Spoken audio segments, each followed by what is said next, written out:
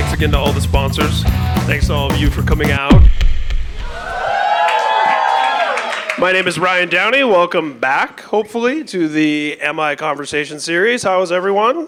Yeah. Well, it shouldn't be a big surprise that we have tonight because there's their picture right there. How many people here have been to one of these before?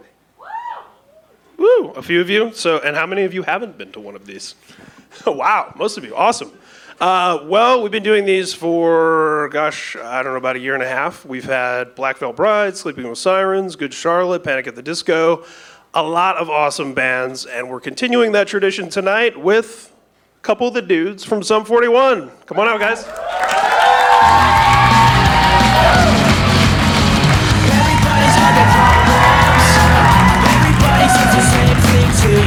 He's trying to do the pro wrestling thing, like the... Have a seat. Hello. Welcome to the Musicians Institute, fellas. Thanks for having us. I got to say something right off the bat, which is that thank you on behalf of everyone at Alternative Press for choosing our award show last year to make your triumphant return to the world. Well, thanks for having us. It was fun. Pretty awesome. If you get a chance to check it out online, if you didn't see it, they were at the APMAs last year performing with a gentleman named DMC. Yes. Which was awesome. That was really cool because it was like a childhood fantasy, come true. Yeah. Some DMC. And what was the process for how that came together? Like, what first conversation happened that was like you guys and DMC? Well, it's something we've wanted to do for a long time. And when this opportunity came up last year and it was to perform with somebody, he was just kind of like the first person we thought of since we wanted to do it in the past. So it was kind of a no-brainer. We didn't think he was going to say yes, and we didn't actually hear back from him for quite a while. So we assumed it wasn't happening. And then just out of the blue one day, we got a call that he was in. Now, how hard was it to nail down songs? In terms of because there's so many Run DMC songs you would want to do. I think, when we first were starting out, we used to cover King of Rock on our own. So this is like 1997, 98. We were doing that in our show already. It was like pre-Fat Lip. It's kind of like how we got into trying to incorporate rap into it because we were doing it with covers. So when we were going to do this song with DMC, it was kind of, again, no-brainer. It's like, well, let's go do King of Rock. It's a childhood dream come true. We're doing it with DMC now. He was the guy, because, we had so many people at the AP Awards, artists performing and attending and presenting, and yet DMC was the guy backstage where, every band person was, running up to get the photo. Yeah. It was crazy. Sound check, they're like, his flight's delayed, he's not going to come, so we're in the arena and, early in the morning, and we're running the set, and we get to that. We're tired and just we get to that part where he's supposed to come out, and he just appears. Well, we just started playing the part, not thinking anything he was going to be there at all, and out of nowhere, all he hears, "I'm the King of Rock!" And we're like, "Where is he?" And he came out, it was him. It's like an apparition, like a spirit materializes. And speaking of tributes and bands we've all grown up on, a lifetime ago, I had an opportunity to work on the MTV Icon Metallica show. Oh, yeah. Which you guys played that was and fun too. Destroyed. And I realize it's kind of damning you with faint praise because, to be honest, as a lifelong Metallica fan, that lineup left something to be desired. And you guys were the band that was stole the show, where it was you actually were good at playing a Metallica medley. And you could see the dudes in the band were stoked from the audience too. We were definitely nervous, and it was kind of early in our career too. I don't know. I remember it really well, and it was really fun. I never really knew if we did a good job or not. We just kind of went out and did it. And we're like, literally, I wouldn't bring it up if it, you know what I mean, if it wasn't the case, because it was awesome, and it was a night filled with some questionable I don't know if this was a good idea. And then you guys came out, and I don't think people thought Sum 41 pop punk band Metallica, and then you guys came out and destroyed, and it was awesome. That's cool. Yeah, I actually I did a Throwback Thursday where I posted my laminate from the MTV Icon on Instagram recently, and Kirk Hammett just wrote, "No comment." underneath. So yeah. So you guys definitely saved the day, so to speak. And that's something we like to talk about a lot at these MI Conversation series. Our influences and getting started, and all of us being fans from the jump ourselves before you guys ended up doing what you're doing for a living. So I'm really curious to hear from both of you. What was some of the first music you were exposed to? What records did you hear around the house? Did you have family members who were musically inclined? What sort of gave you that first bug to want to pick up something and play?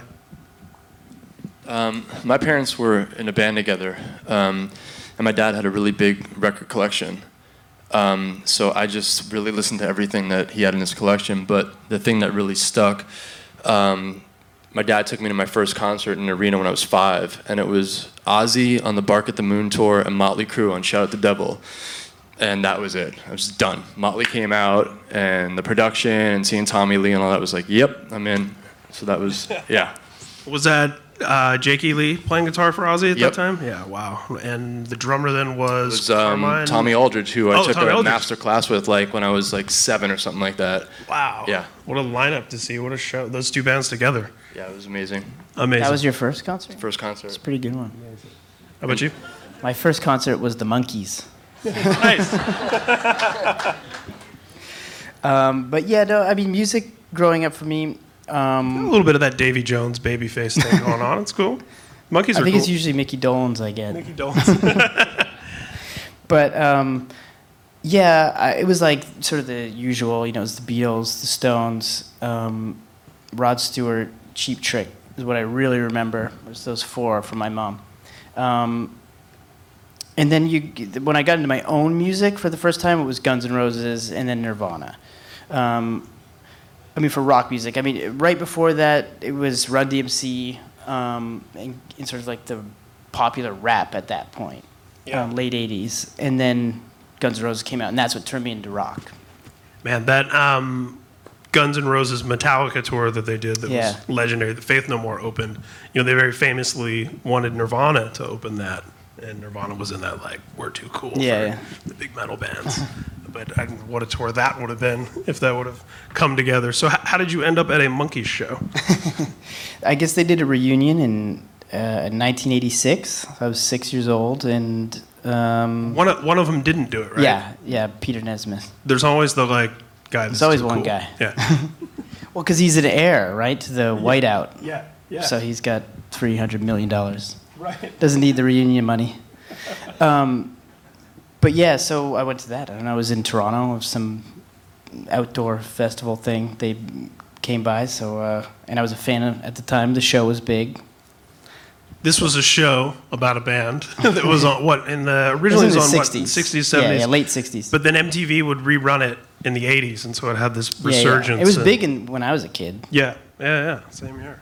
MTV used to show that and The Young Ones right around the same time, which was hugely influential. We didn't have on me. MTV in Canada. Much Music. Yes, we did. Were the Monkees on Much Music? No, it was on a regular channel. Oh, wow. So it's interesting that revival coincided Yeah. in both places, yeah.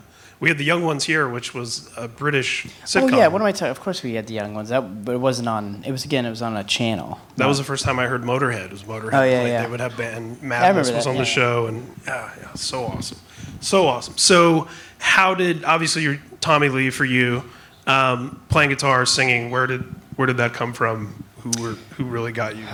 All I wanted to do was play guitar really at the beginning and write songs. I didn't want to sing, and so when the first few bands I was in, and even in Sum 41, I wasn't the singer. We had somebody else, and then it usually ended up I would become the singer because when you're that young, people are coming in and out of your band, and I would end up singing until we get a new guy.